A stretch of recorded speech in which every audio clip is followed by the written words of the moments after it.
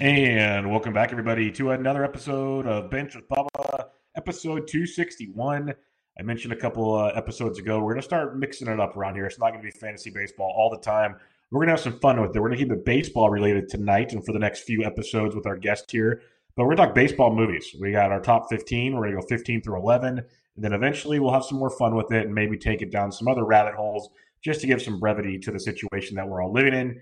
You can find me on Twitter at BDentric, and my co-host, I will call him a co-host because we're going to do a lot of these. Find him on Twitter at Ben J. Palmer. Ben, how we doing, man? I'm doing good, just trying to socially distance myself from everybody I know and not touch my face. Yeah, so with you. Doing okay. That's my hardest part is not touching my face. My wife is yelling at me about that all the time.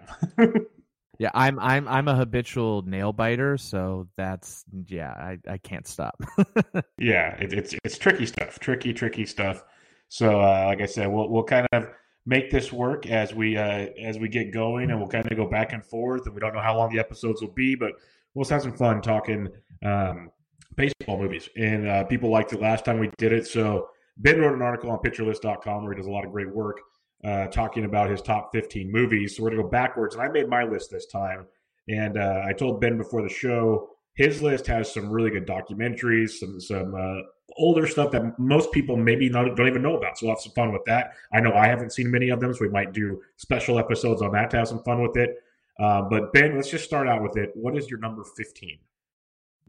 So my number 15 movie on the list is The Rookie, which was a nice movie. It's directed by John Lee Hancock, who other people might know from The Blind Side, and he's had a handful of other movies that kind of have a similar tone to The Rookie.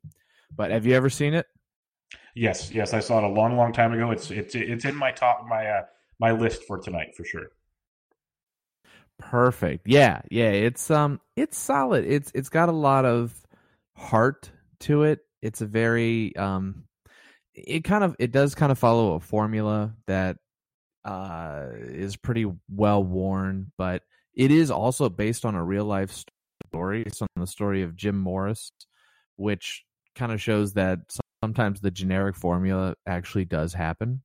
So whether it is formulaic or not, it is kind of based on this guy's real story. This older pitcher who blew out his arm and became a high school coach, and then just kind of decided to try out for the major leagues because his students challenged him to, and ended up making a major league team. He didn't really do a whole lot in the majors, but it's really impressive.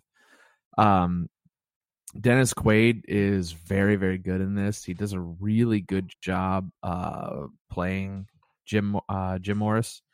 And probably one of my favorite aspects of the movie is there's this cool dynamic.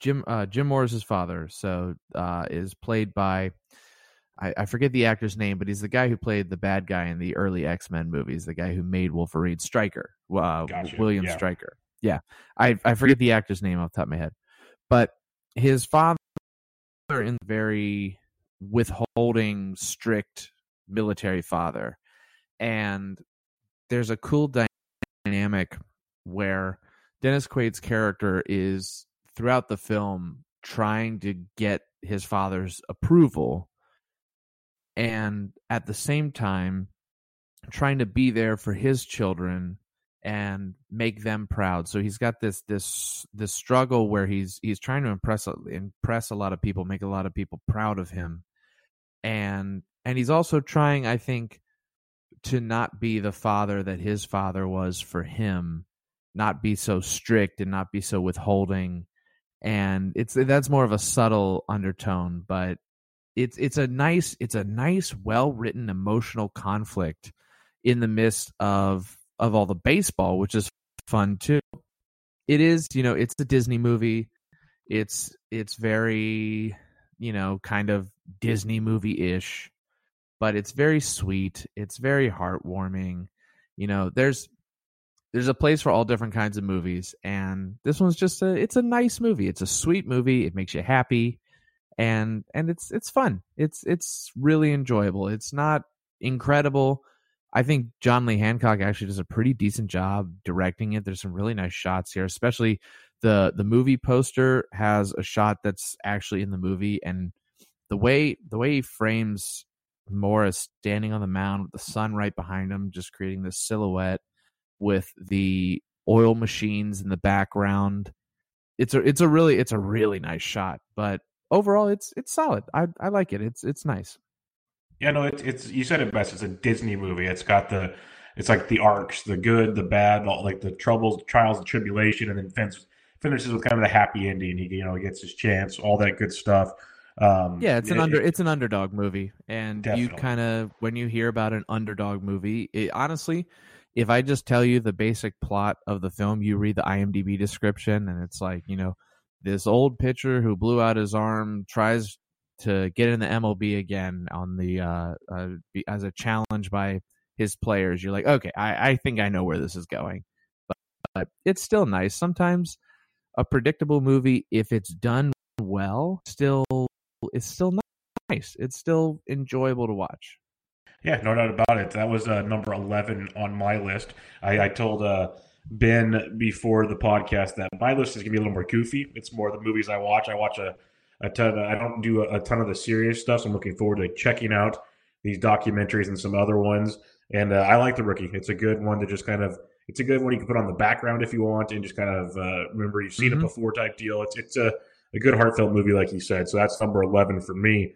My number 15 is one that's probably not on everybody's list. I'm going to be very, very blunt about that, but I think it's one that it makes me laugh a lot. I don't know if it didn't get the proper due it was deserved, or if it really wasn't that good of a movie, but I just thought it was kind of goofy and funny. And that's Mr. Baseball with Tom Selleck. I absolutely, I told you this is going to be a goofy list. I warned everybody. I really, really enjoy it because it shows like the brash, hardcore, used to be great ball player from like New York area, and it's just going all downhill, and he ends up going to the Japanese league. He gets traded to the Japanese league, which is a whole other dynamic in itself right there. So he's, didn't really want to be there. He shows up and he thinks he's, king of the world. He's better than everybody and all these scenarios. But it's a funny story on like, he has to learn there's a different way of life. Like when he goes and looks at the bathroom situation, that was hilarious. The language barrier, his interpreter is one of the funnier characters in the movie. And then once he starts to learn the culture and the way of Japanese baseball, it actually turns into a pretty good baseball movie where like he brings his team back and they become good. And it's kind of got the ups and downs storylines. It's definitely not a Disney movie. I'll be honest about that. But I really enjoyed it because it shows a little bit of kind of humility to Mr. Baseball himself. But he basically shows that he can bring, American baseball to Japan and then embrace Japanese baseball, which is a different culture in its own, and kind of intertwine it all. And it, you get all the bat banging going on, the whole different atmosphere in Japan. It was funny to watch him try to like embrace it all, and then finally accepts it and goes from there. So I found it very entertaining. It's not on everybody's list. I get that, but it's one that I didn't mind at all. That's funny. I've actually never seen it. It was a movie I'm aware of it. I've heard of it. I just never got around to watching it. But it's Tom Selleck, man, that's like, what is it, 1992? That's like, yep. That's right. That's like peak Tom Selleck, isn't it? I mean, yep. It was a heyday for him. It was one of those as either he was just looking for a payday or he really wanted to do a baseball movie. I couldn't quite figure out what it was because it was weird. I'm looking at the cast list. Dennis Haysbert is in this as. Yep. Is he a power hitter again? Is it's like him? Yeah, he's one of his teammates, I believe, if I remember correctly. Yeah, it's resurrecting Pedro Serrano. Yeah, it's quite the deal. Like it's not the kind of the romance of a rookie movie, but it's more of a just kind of right. It's like towards the end of his, once a great player, kind of towards the end, and kind of rejuvenates himself in the new culture. Now he's back to being the MVP type guy. It's kind of fun in that respect of the situation. Yeah, I'll have to check it out. It doesn't look like it's streaming anywhere, but when it is streaming somewhere, oh my god, it's got a 13% on Rotten Tomatoes. I feel like it can't be that bad. No, I'm telling you, it's not for everybody. That's why I know people are going to see it and be like, "What is Bubba talking about?" I totally get it, but it's They're not all going to be this bad, I promise. But it's one of those, it's like a guilty pleasure one where Hey, it's just you know what? so bad it's Here's good. the thing. The thing is, movies, music, books, all of it. It's art. It's all subjective. If it means a lot to you, that's what's important. That's why movies are great. There are so many movies out there. And in fact, you know what's really cool is everybody can name a movie that's really terrible, but they like it because it's terrible, because it's funny. Like, The Room or something like that. But there aren't too many people that can find, like, I think it's harder to find a movie that is generally considered bad that you just genuinely love. Yes. And that you can kind of acknowledge as bad. Plenty of people will hate on good movies. They'll be like, that movie is so overrated. Everyone thinks The Godfather is the greatest movie ever, but you know what? I think it's trash. And but finding a movie that like everybody hates, and you're like, you know what? I like that movie. I really enjoy it. I'm that way about Batman Forever, the one with Jim Carrey as the Riddler. I think it gets way too much hate. It's a fun little movie. I mean, obviously, Schumacher then did, Batman and Robin, and that was trash. But Batman Forever, it gets a lot of hate, and I'm like, it's fun. I like it. It's a really enjoyable movie. So that's good. It's good that you like a movie like that. Yeah, no, and it's a good point you make, and that's what's the beauty of it all, because there's probably a lot of TV shows that people like that I don't like, or vice versa, and that's the beauty of it. Like you said, is it's all art, and art is different for every type of person. So it's a good way to preview this, because there's probably more to come. Oh yeah, definitely. I mean, that's I've gotten more engagement on this article than I think I have ever gotten on any article I've ever written. I'm fairly certain there's about 30 comments on the article, which is a lot for a Pitcher List article. Like, we usually get, Nick's The List mid-season gets, I don't know, 20 comments. And I've just gotten a lot. And a lot of it is people like, how could you dislike this movie? Or how could you not have this movie on your list? So everybody loves different movies. It's been funny to see how passionate people are about this. And that's the one thing, is people are very passionate about things they like. That is very, very true. And if they don't realize that not everybody is the same. So interesting there. Yep. Let's talk about your number 14, because I've never even heard of No, a documentary. Yeah, no, it's really cool. So I assume you know the story of Doc Ellis, right? Oh yes, definitely. Yes, a crazy druggie that was crushing it. Yes. Wild story. I had heard of in the past. I had heard of Doc Ellis's no-hitter that he pitched while he was tripping on LSD, and as an Orioles fan, I was very aware of the 1971 Pittsburgh Pirates because they beat the Orioles in the World Series. But I never really knew much about Doc Ellis aside from like, oh, he's the guy who pitched a no-hitter on LSD, right? That's kind of weird. But this is really cool. Doc Ellis has a really cool story. The documentary itself is primarily about Doc Ellis, the person. The LSD no-hitter is definitely an interesting story within the documentary, but it's not all about his crazy no-hitter. What's cool is Doc has a really interesting story. He struggled a lot with alcoholism and drug addiction, especially while he was playing. And he turned it around and later became a drug counselor, which is really cool. And so it kind of tells his story. The movie also touches a little bit on drug use in Major League Baseball in the 70s, which is kind of wild and not something that I feel like gets talked about enough, because we're all, and this could be a whole nother podcast, but we're always happy to yell at the steroid era players for using steroids. And we're always happy to say, well, Barry Bonds shouldn't be on the Hall of Fame because he cheated. He used steroids, it enhanced his performance, and he cheated. Now, amphetamines don't have the same effect on you like steroids, but I think it's incredibly hard to argue that they're not performance-enhancing drugs in some way. And I think this film kind of makes that argument too, because there are interviews with guys, with former major leaguers, who talk about how much they used amphetamines because they needed to, and it helped their performance.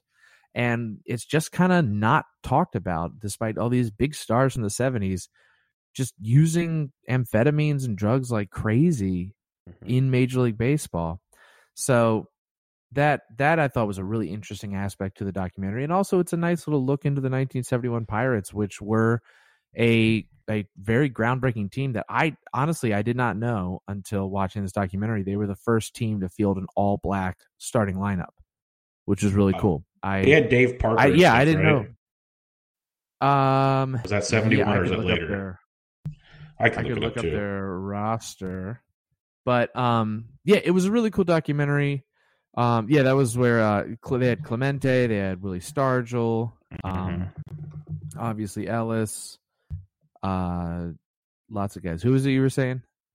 I was thinking Dave Parker, but that might be like a little bit different. Like I see no, he wasn't on that. Mazeroski. Okay, a little later on, but yeah. But it was. It was a fantastic team.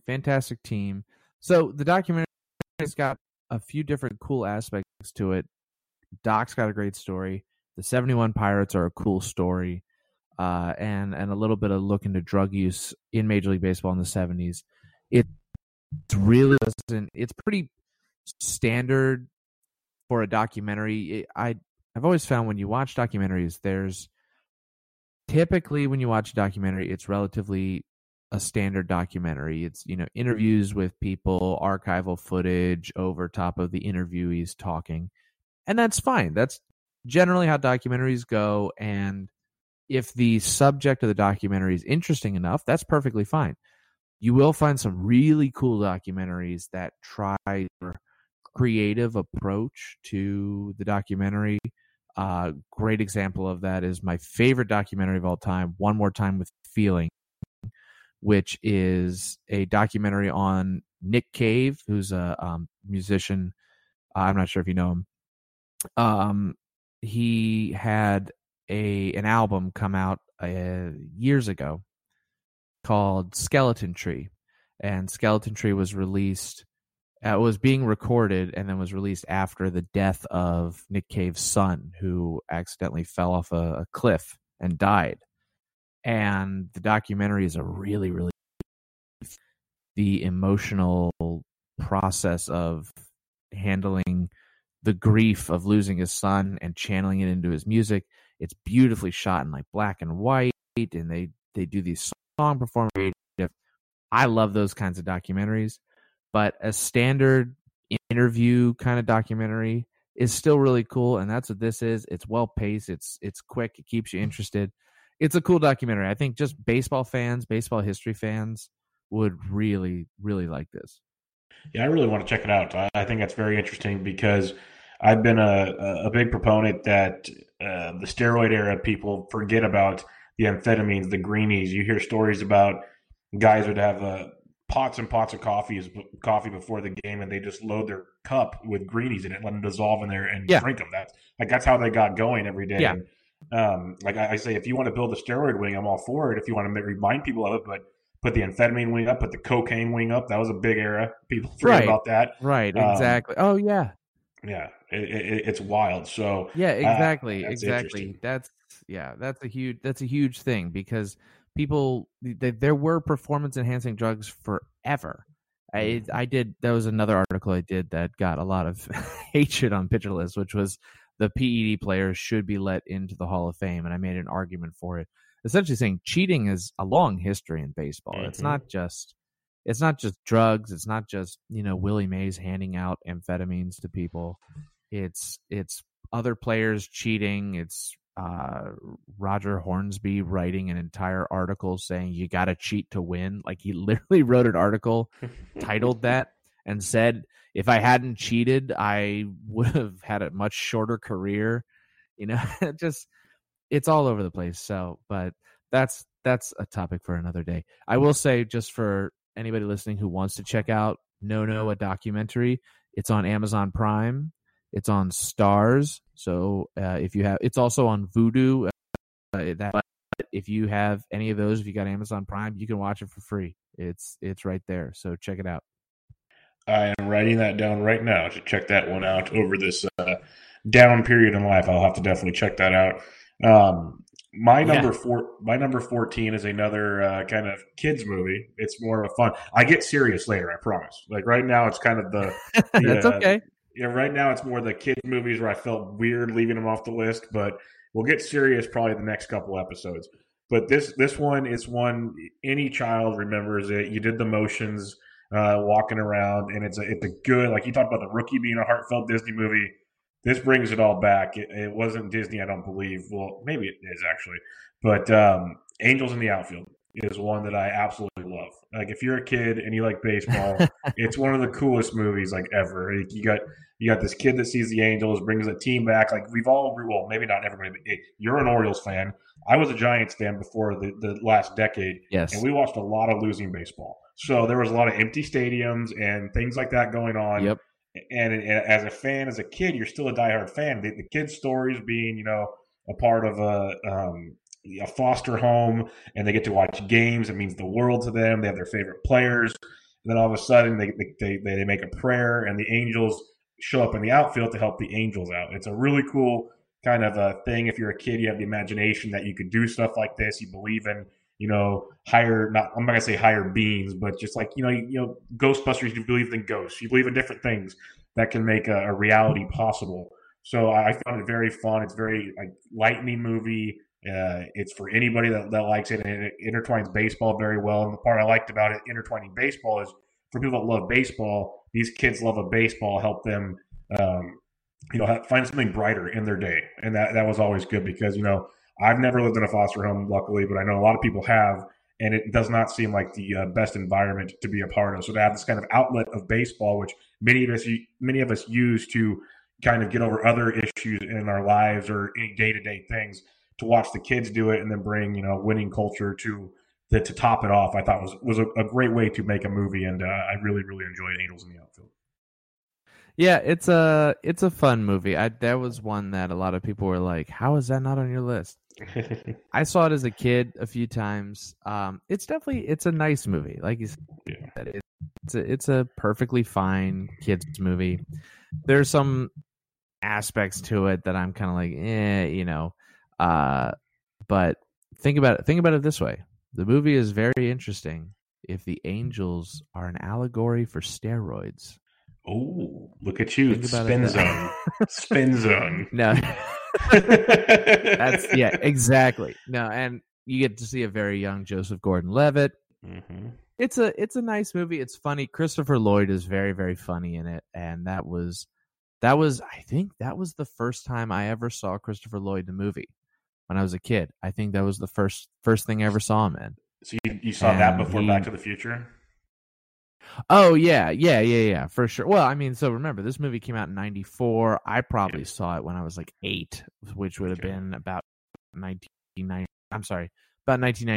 1999. So I saw that.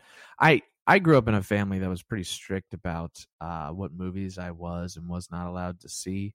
Gotcha. It was my first PG-13 movie I saw in theaters was the first Spider-Man, which I had to pitch to my parents. I mean, I had to pitch it.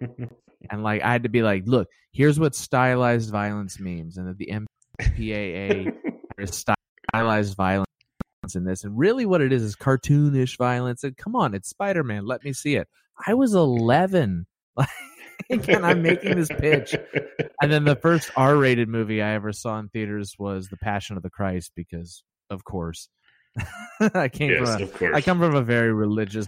I grew up super religious, and my grandmother was like, "I'd like to take Ben to go see The Passion of the Christ," and I was like, I think a teenager. I don't remember when that came out, and it was okay because it's about Jesus, and then I'm watching it, and it's so violent.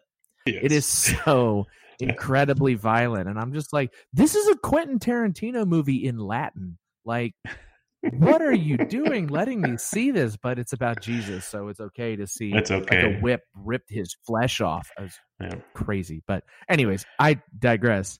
Angels in the Outfield is less violent than The Passion of the Christ. Yes. And that's where I'll leave it. I don't want to go down a Passion of the Christ rabbit hole here, but I absolutely loved your comparison there. It's Quentin Tarantino movie with religion. That is one of the greatest quotes I've ever heard. That's so good. That's really what it is. It's so incredibly violent. It's all in Latin. 2004. It came out in 2004. So I was 13 when in 2004 it came out. And that was 3 years. I had to basically do a whole PowerPoint presentation to get my parents to let me go see Spider-Man in 2001. But 2000, I was like, I'm going to take Ben to see Passion of the Christ. My parents are like, cool, R-rated, see ya. Like, whatever. Grandma knows best. We're good. It was weird. Yeah, Grandma will take me. Yeah, it's the Jesus Christ Chainsaw Massacre. But yeah, that's okay for Ben to see. Whatever. Oh, man, that's outstanding. Outstanding. All right. What is your number 13 movie? My number 13 movie is The Natural, which I think a lot of people would have higher up. Mm-hmm. I'm kind of conflicted with The Natural because there's a lot of stuff I really, really like about it. And there's just my biggest problem is the story, the writing. It kind of got away from me. I will say, I'm going to preface this by saying spoilers for The Natural. I'm going to do spoilers. So if you for the, I mean, the movie's been out since 1984. But if you don't want to hear spoilers for The Natural, start hitting the 15 seconds ahead button and skip this section. But okay, spoilers. Now, The Natural. It starts off with this serial killer. I think this woman who, have you seen The Natural? Yes, it's my number 8. Oh my God. Okay, this will be great. So we start off with this serial killer, I think, who we don't know anything about her. Like, we know nothing about her. She shoots Robert Redford's character. She was killing other athletes, I think. Is that what her MO was? Why did she target Robert Redford when he had never stepped into the majors at all? Why did she kill herself?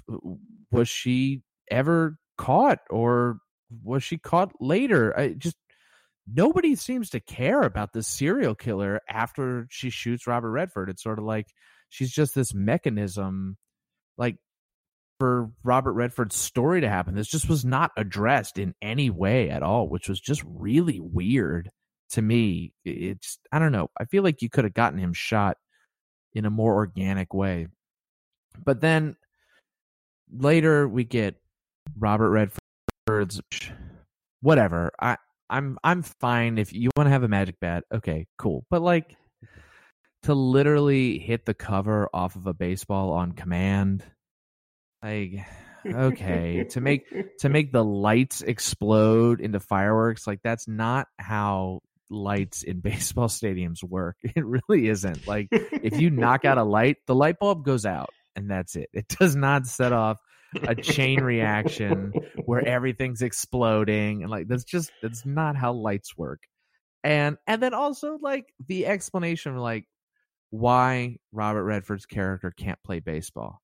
They say, like, the doctor just comes in and says, your stomach lining is deteriorating, and if you play baseball, it will kill you.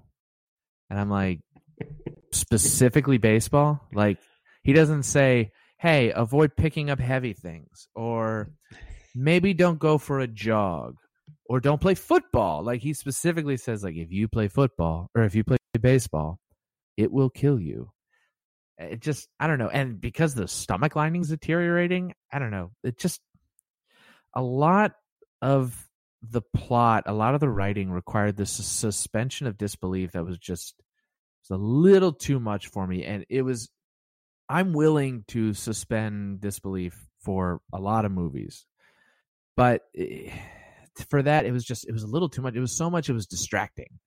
Like, it was almost distracting that I was sitting there going, like, really, this can't happen. Now, this sounds like I really don't like the movie, but I actually do like. Okay, that's what I was about to say. You're making me rethink things big time right now. So I'm like, no. I actually do like the movie. It's literally just some aspects of the writing where I'm like, what? Okay. But like, it is so well shot. Like, it is a beautiful movie to look at. The art direction, the cinematography is fantastic. The lights exploding at the end, yeah, it's kind of dumb that it happens, but man, does it look good. I mean, it makes for some incredible visuals as he's running around. That's an iconic scene. And for good reason, not just because of where it happens in the movie or why it happens, but because it looks fantastic. It's very the film, it's very warm. It's really well shot. It's a beautiful movie to look at from start to finish. The performances are really good. Robert Redford is extremely handsome and is very good. Oh yeah, he's like peak handsome Robert Redford. Glenn Close is great. She's great in everything all the time. You get a young Michael Madsen, which is neat to see. He just kind of plays Michael Madsen, but regardless, it's cool. And Wilford Brimley is really good at playing this grizzled old school manager. Darren McGavin, the dad from A Christmas Story, is a good villain. Robert Duvall's just kind of there. I mean, he's good, but he's just kind of there.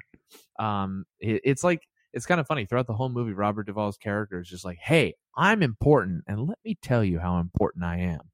Just like, but he stole that from Wilford Brimley's book.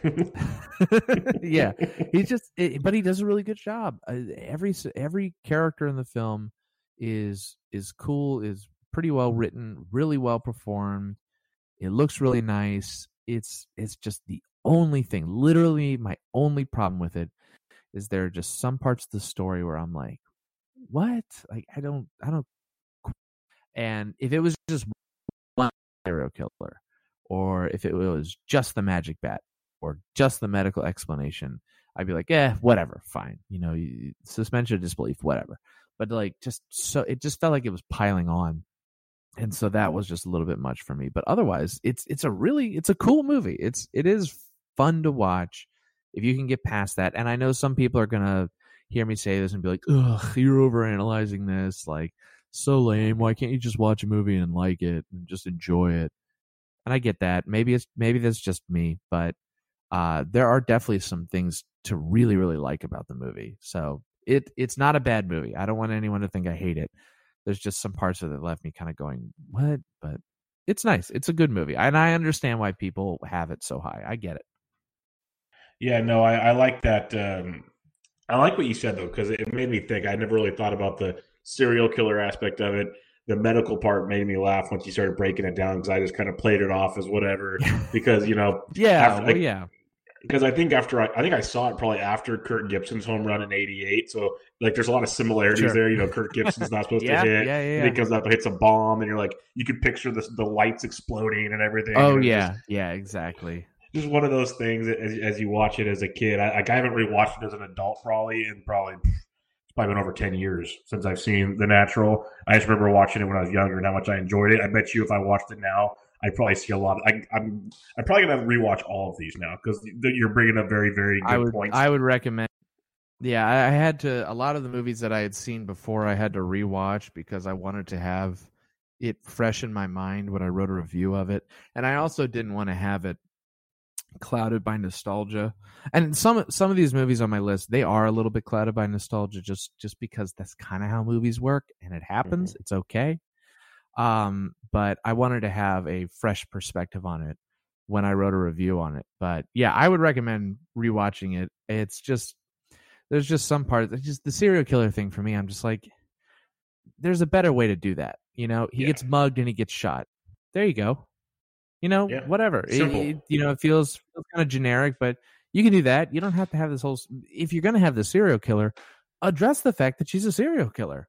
Like, at all, just have a headline in the newspaper, athlete killer caught, something like that. Like, that's, it just feels weird that just like no one talks about it. Like, yeah, it would be like if we caught Ted Bundy and like nobody paid it, like no one was like, yeah, sure. And like, that was it. Like, afterwards, nobody remembers him. Nobody ever talks about him. Like, just, I don't know. If that felt a little weird and unnecessarily weird. It'd be like watching Once Upon a Time in Hollywood and pretending the ranch never happened. It'd be fun.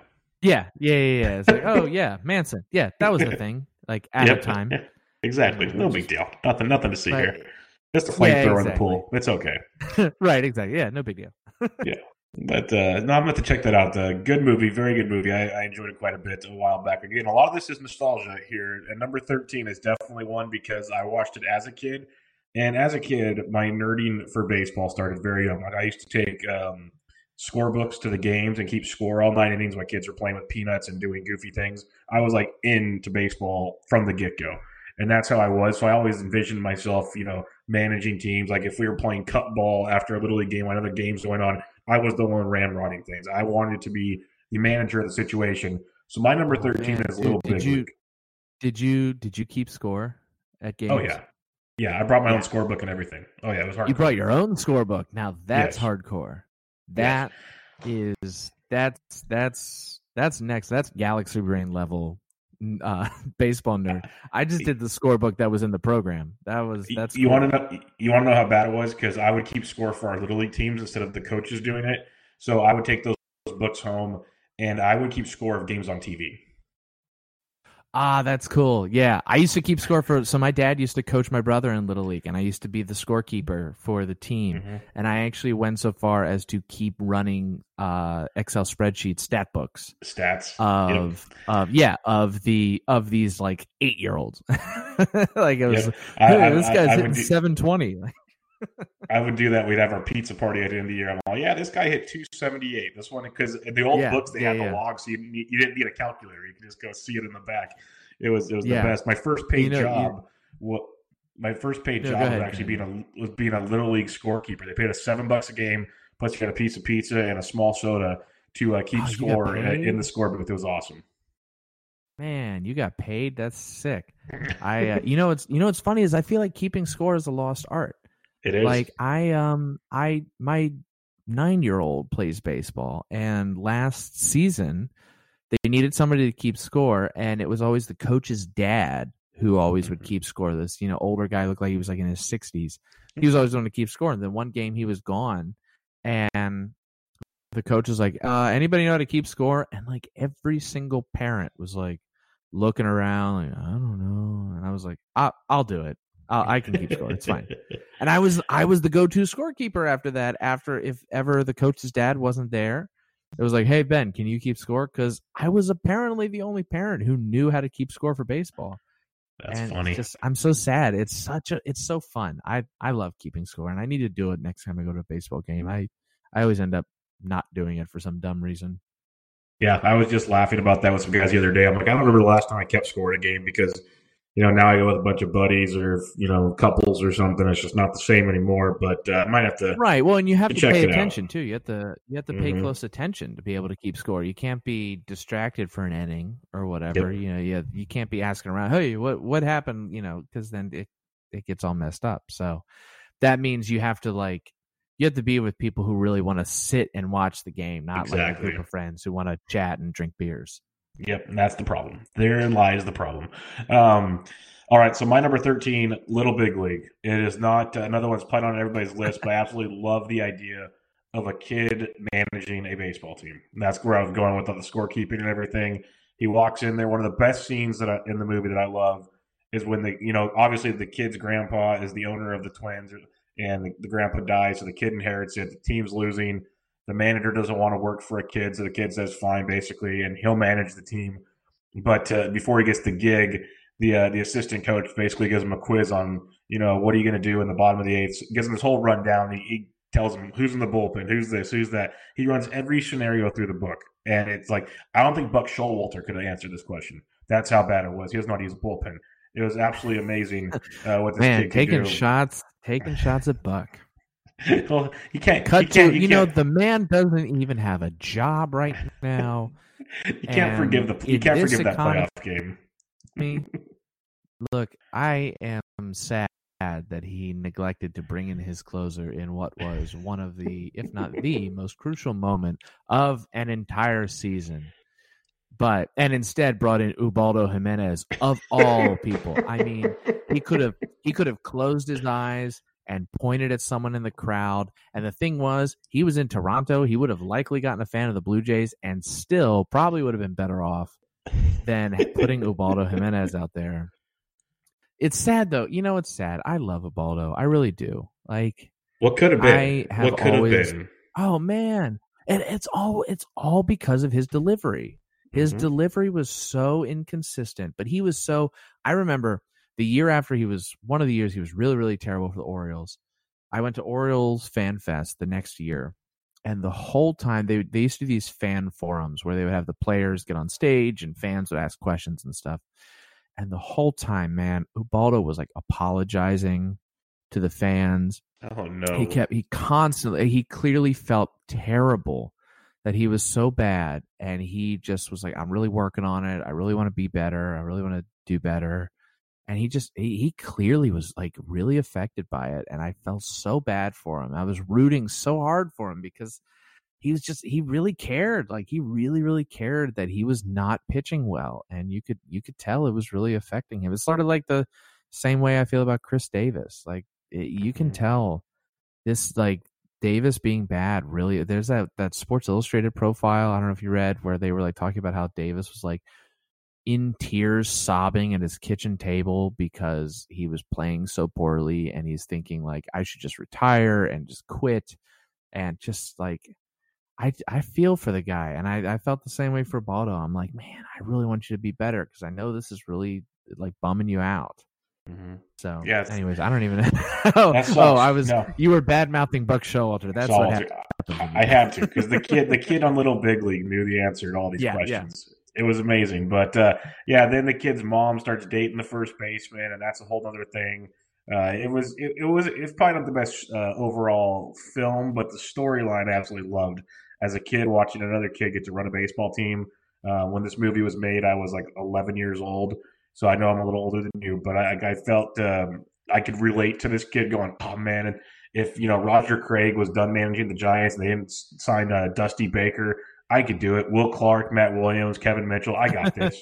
I had it all planned out, but I really enjoyed Little Big League. It's not like the greatest, overall cinematic beauty, but I think just the storyline is so much fun. I like it more than the Angels in the Outfield, and it's just one of those movies. You don't see movies like this anymore. Where kids can just, kind of have that advantage. The adults still always kind of, are always in charge of the kids for the most part on things we watch. But for this, the kid got to take charge and going through the locker room and, trying to be the adult in the room with a bunch of, rich players that didn't want to listen to him. I found it very entertaining. Yeah, I actually have never seen it. It's on my list of movies I need to see at some point. But what's funny is I was just looking this up. The guy who directed Little Big League, he has never directed another movie. Oh, that's a bad sign. He directed Little Big. No, he's written some movies, and he's primarily a producer, it seems. He was actually a producer of Seinfeld for a couple years, and he produced When Harry Met Sally, Princess Bride, Stand By Me. Pretty good list. Wow. That's a pretty solid list. Though his filmography as a screenwriter is not great. The Kangaroo Jack sequel, not great. I didn't even know they did a sequel to Kangaroo Jack. I don't think they wanted any of us to know that.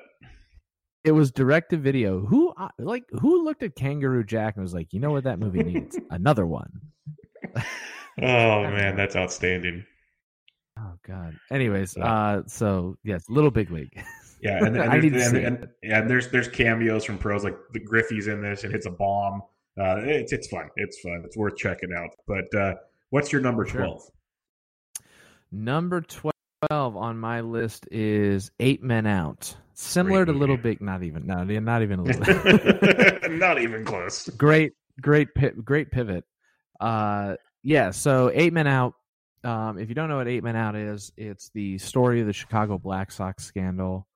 I think just about every baseball fan knows about the Black Sox, especially thanks to Field of Dreams.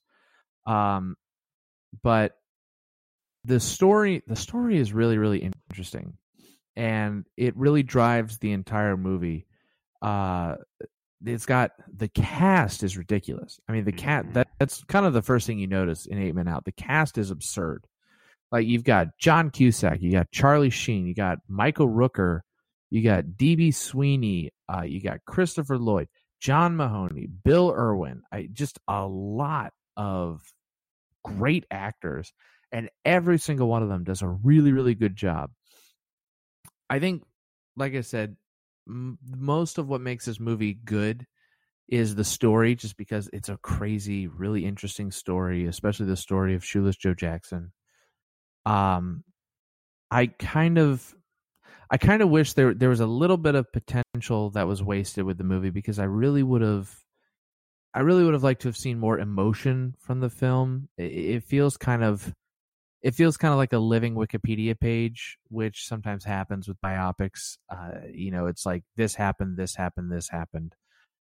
Again, thankfully, it's a fascinating story, so even a living Wikipedia page film is still really good and still really interesting. But I would have loved to have kind of seen a little more. You'd have to take a little bit of creative license with it, but to see kind of a deeper look into the internal conflict that some of the players had, especially Shoeless Joe and Buck Weaver, with their decision whether or not to throw the World Series. They kind of dive a little bit into Buck Weaver, but it's not a whole lot. It's just kind of like I said, it's a sequence of events. The story is really, really interesting. I would have liked to have seen a little bit more from it, but overall, the cast is fantastic. They all do a really, really good job.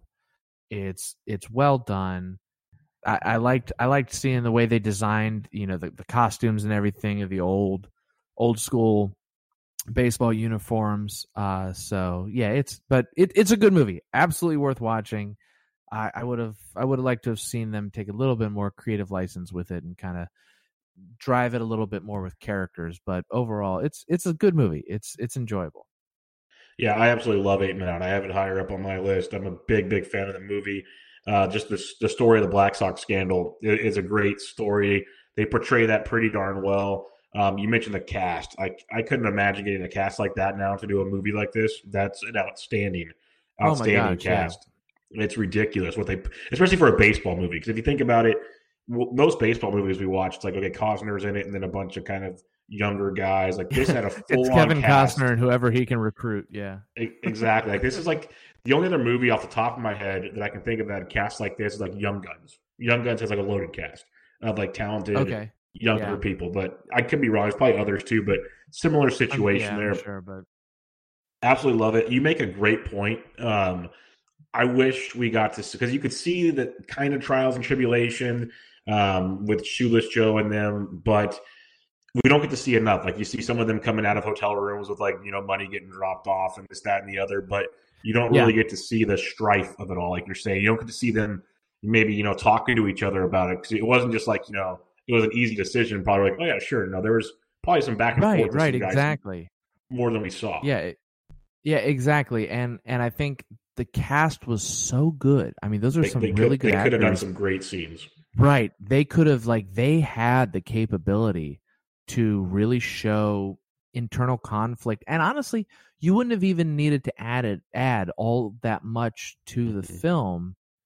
You could have just kind of added a few scenes here and there that just show how painful of a decision this was, especially for guys like Shoeless Joe and Buck Weaver, especially because they were a little bit more morally conflicted, I think, than others. So I would have liked to have seen that. But yeah, overall, it's a solid movie with a fantastic cast.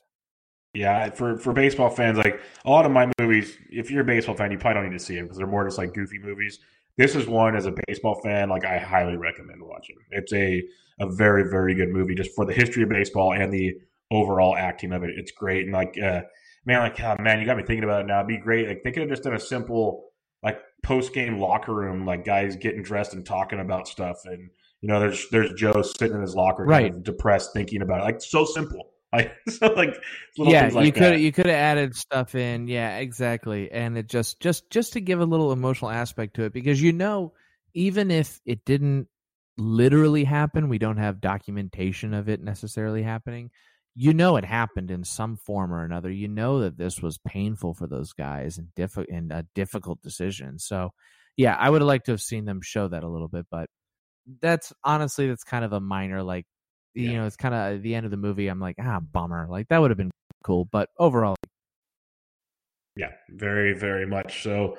My number 12, I told you guys at the beginning of this that this was like a childhood reenactment part of my list. And if I like Little Big League because the kid got to be the manager, I like Rookie of the Year more because he got to be the starting pitcher. So good old Henry Rowan Gardner, just in the outfield. You see Falls, playing on a I can't remember what he fell on now, but messed up his shoulder. And now he's just got this cannon. And of course, he's in Wrigley where you throw the home run back and he throws a seed to home plate. And somehow they allow him to call the guy out, which is pretty entertaining to me because so far fetched from the truth. But that part's funny, and then just to go through and strike out all these guys. I thought the acting was great. Like Gary Busey was just very, very funny in the movie, and then some of the other coaches and whatnot in that locker room. It was not only the best of baseball playing films, like Eight Men Out. They played great baseball on the field, stuff along those lines. But just the kind of goofiness, the kids are his best buddies are always in the stands rooting him on, and then when he loses his ability to throw gas, he goes back old school and throws the eephus pitch to strike a guy out in the playoffs, where Wrigley and the Cubs can't win a World Series, and the horse Henry takes him back to the promised land. All that great stuff. It is one of the better kids movies out there, and I think if you're a kid and you like baseball, you saw Rookie of the Year. So I'm a big Rookie of the Year fan. It's funny. It's a lot of these more kids-oriented movies I haven't seen. Rookie of the It Year shows our brain differences. You're so much more intellectual than me. Oh no, I wouldn't say that. But Rookie of the Year is definitely one I've heard of, and I know. Yeah, Busey's in it. John Candy's in it too. Yep, he's a good one. You get what's his name? The janitor from Scrubs. I forget the guy's name. He pops up in it. But yeah, I haven't actually seen the movie. I need to check it out. It seems like a fun kids movie. It's going to be fun through these podcasts going through baseball movies. I'm going to watch all these really smart documentaries that I'm going to love now that I'm older, and you're going to go back with these kids movies that I recommend you watch with your kids, so you don't feel so bad sitting through it. Yeah, all. I should watch some of these honestly with my kids. I think they would enjoy them. I think they enjoy going through. We've been kind of going through classic Disney movies because they haven't really seen many of the classic Disney films because they're kind of not out now they are on Disney Plus, but before Disney Plus, the Disney, if you wanted to go watch The Little Mermaid, you had to own it, like you had to buy it, and that was it. Like it wasn't streaming anywhere. So now that we have Disney Plus, we're kind of going through all these. We watched Cinderella earlier tonight, which I haven't seen in a billion years. But yeah, once we kind of go through those, I think we should definitely start watching some of these kids baseball movies. Yeah, I'd love to hear back on how they take it because like I said, I watched most of these as a kid. I probably would not feel the same way about them now, but it's just kind of that part of me remembering them as a kid, how much I enjoyed them, and I'll always kind of cherish them in that respect as baseball movies. I said my number 11 is The Rookie. We talked about The Rookie already. So as we wrap up this list tonight, who is your number 11? Yeah. My number 11 is another documentary. It's called Ball Player Pelotero. It's a really, really interesting documentary. If you haven't heard about it, it's okay. I mean, it's not.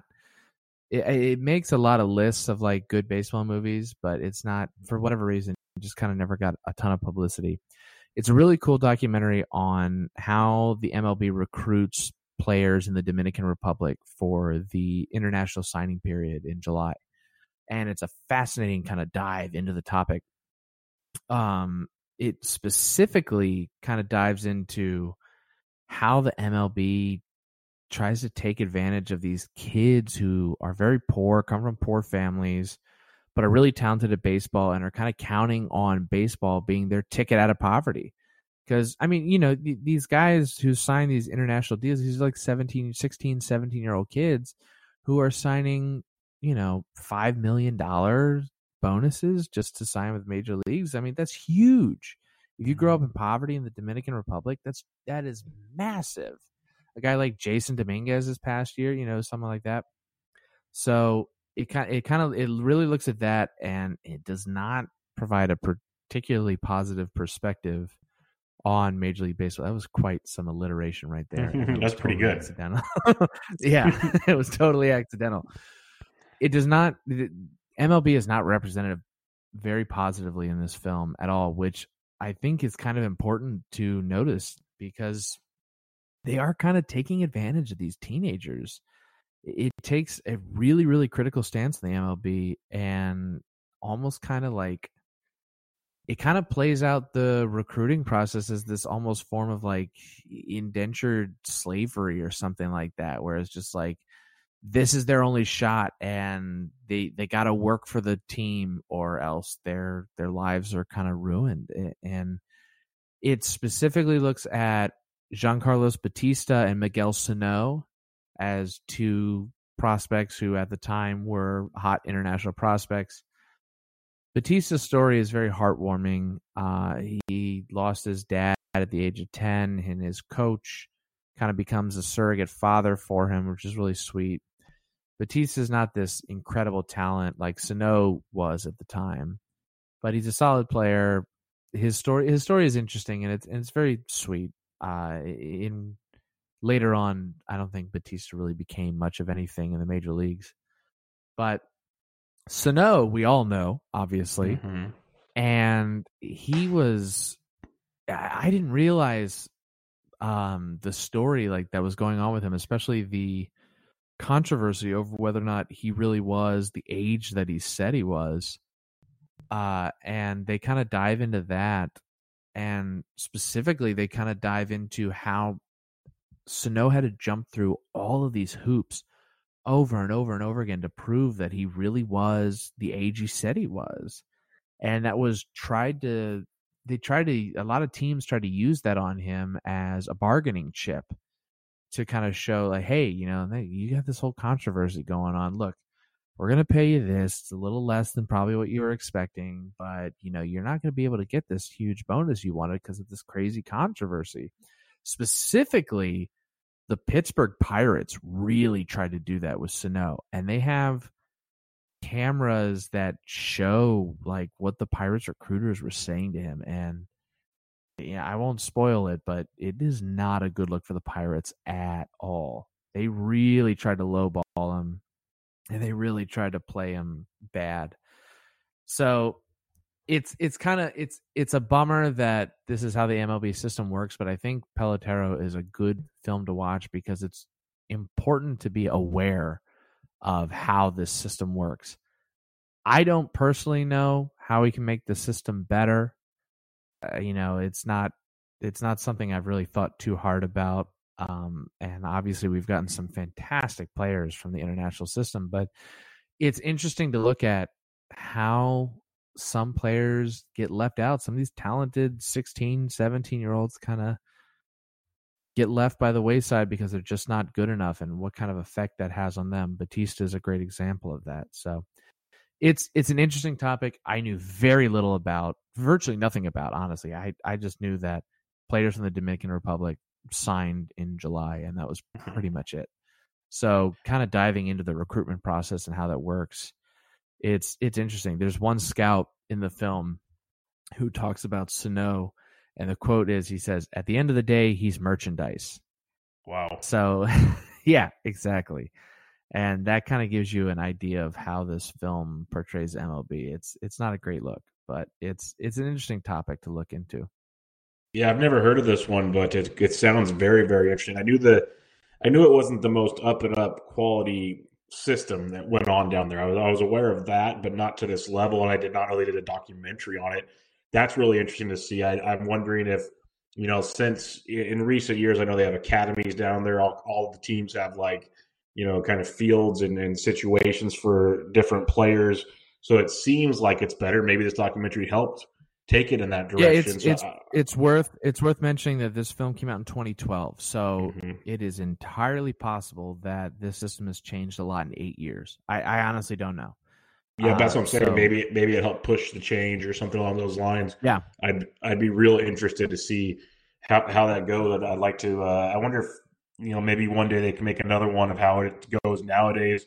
I'd imagine there's still some problems in certain countries because you can't have amazing facilities everywhere. We're getting players besides just the Dominican. We got Venezuela and Yeah, all yeah. over the place. So you'd imagine it's still pretty rough in certain aspects. So that's an interesting documentary. I have not even Well, seen that one it's. I before. mean, Interesting. if you think about it, it's kind of inevitable that the MLB would do something like this because you have these kids sign at 16, 17 years old. Baseball is all they know. They know they can basically lift them and their families out of poverty with one bonus. I mean, $5 million to a 16 or 17-year-old kid growing up in poverty in the Dominican Republic, that's insane.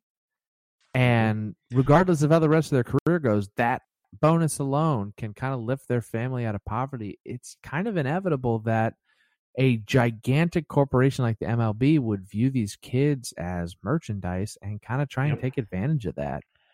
And well, it's so kind of I it's hope kind of the what you system's see better. now. Exactly. It's what you see now with these. Better. It's what you see now with these kids getting their extensions. Like the Albies and the Acuñas and the Lewis Roberts, like they're great extensions, but everyone says they deserve more money. But for them, that's such life-changing money. It's like it's hard to say no to. Yeah, exactly. So it's an interesting. It's not the happiest of documentaries. It's not a total bummer, but it's an interesting one and a topic it's important to be aware of. If you want to watch it, it is available on Hoopla, which if you don't know what Hoopla is, there are two apps that are incredible. Hoopla and Canopy with a K. Both of those apps are free streaming movies available through your library. All you have to do is enter your library card number. Some libraries only do Hoopla, some libraries only do Canopy, so that's why there's two of them. You just enter your library card number, create an account with that library card number through the app, and you have access to, I think it's about 10 movies a month that you can stream. And they have some really good movies. Pelotero's on Hoopla. Canopy has essentially every movie that A24 has put out. So like Lady Bird, Midsummer, movies like that. They're just available for free. If you have a library card, they're free. They're there.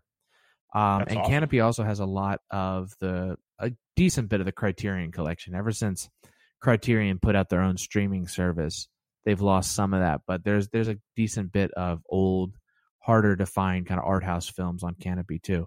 So if you want to watch Pelotero, it's on Hoopla. It's also on, I guess, Sports Illustrated has their own film streaming service. I'm not sure. I'm using a website that everybody should use. I love it. It's called justwatch.com.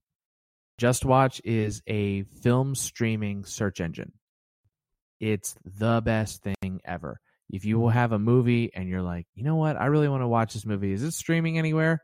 Search the movie, boom, pops up on JustWatch, and it tells you where it's streaming, if it's streaming. Is it on Netflix? Is it on Stars, HBO?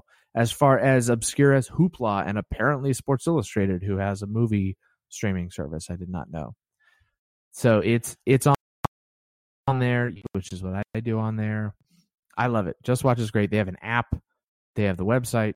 It's fantastic. So if you've never heard of JustWatch, use it. It's super, super useful because the thing that always happens to me when I'm trying to figure out what movie to watch is I'm scanning Netflix forever and ever and ever and ever, and I spend 30 minutes scanning Netflix, and I say, screw it, I'll just watch Parks and Rec. And I watch Parks and Rec. That's not a bad alternative. No, not a bad alternative at all. But that happens for my brother. It's, you know what, I'll just rewatch The Office for the 8th time. People do that because it's just, there's so much content out there that it's hard to sit there and be like, what movie do I want to watch? Well, let me look through everything that HBO's got and everything that Stars has. And I'll look through everything that Showtime has and also everything that Netflix has, and then I'll pick a movie. You can't do that. So you create a watch list on JustWatch.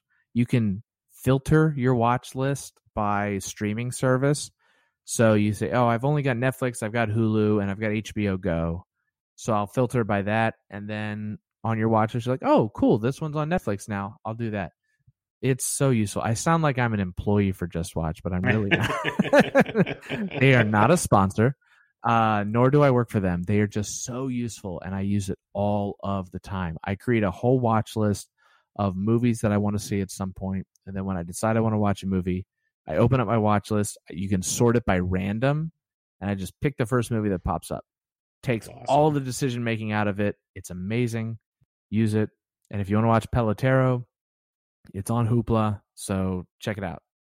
That's outstanding. I have to go check that out. I didn't even know it existed. So that's pretty cool exactly. stuff. And, it's great. Yeah, absolutely amazing. So that's awesome to hear. And this was fun. First of a few of these we're going to do here, going through baseball movies. And the beauty of it is it helped just talk about baseball. We just started going down rabbit holes all over the place. So it was a ton of fun. Oh, yeah, absolutely. No, it's a lot of fun. I watch a lot of movies every year, and I love talking about movies. I love watching movies. So I'm always down to talk movies, and especially baseball. It's like my two favorite things colliding, baseball and movies. We haven't even got, a podcast on my top 5 is probably going to take forever because I love those movies so much. I think I already decided that we're going to do like 5 separate podcasts for the top 5. So we're going to stretch them out because I think you and I both, when we get to the big boys, we're going to want to talk quite a bit. So I think there's a lot to like exactly. There. But all right, sure. And we'll have to talk. Yeah. We'll have to talk a little bit about the bad ones too. I know I talked about a little bit on the last podcast about how much I dislike Trouble with the Curve, but yes, we can always recap it. That was so good. People love that part of it. We will definitely recap stuff. We will have many more of these to go. But everybody, check out Ben on Twitter at Ben J Palmer. I'm at BD Intric, and Ben's work over at PitcherList.com. We'll come back with another episode next week, doing our 6 through 10, and see what rabbit holes we can go down then. But for now, Ben for the Bubba, episode 261 in the books. Thanks again, Ben. Thank you.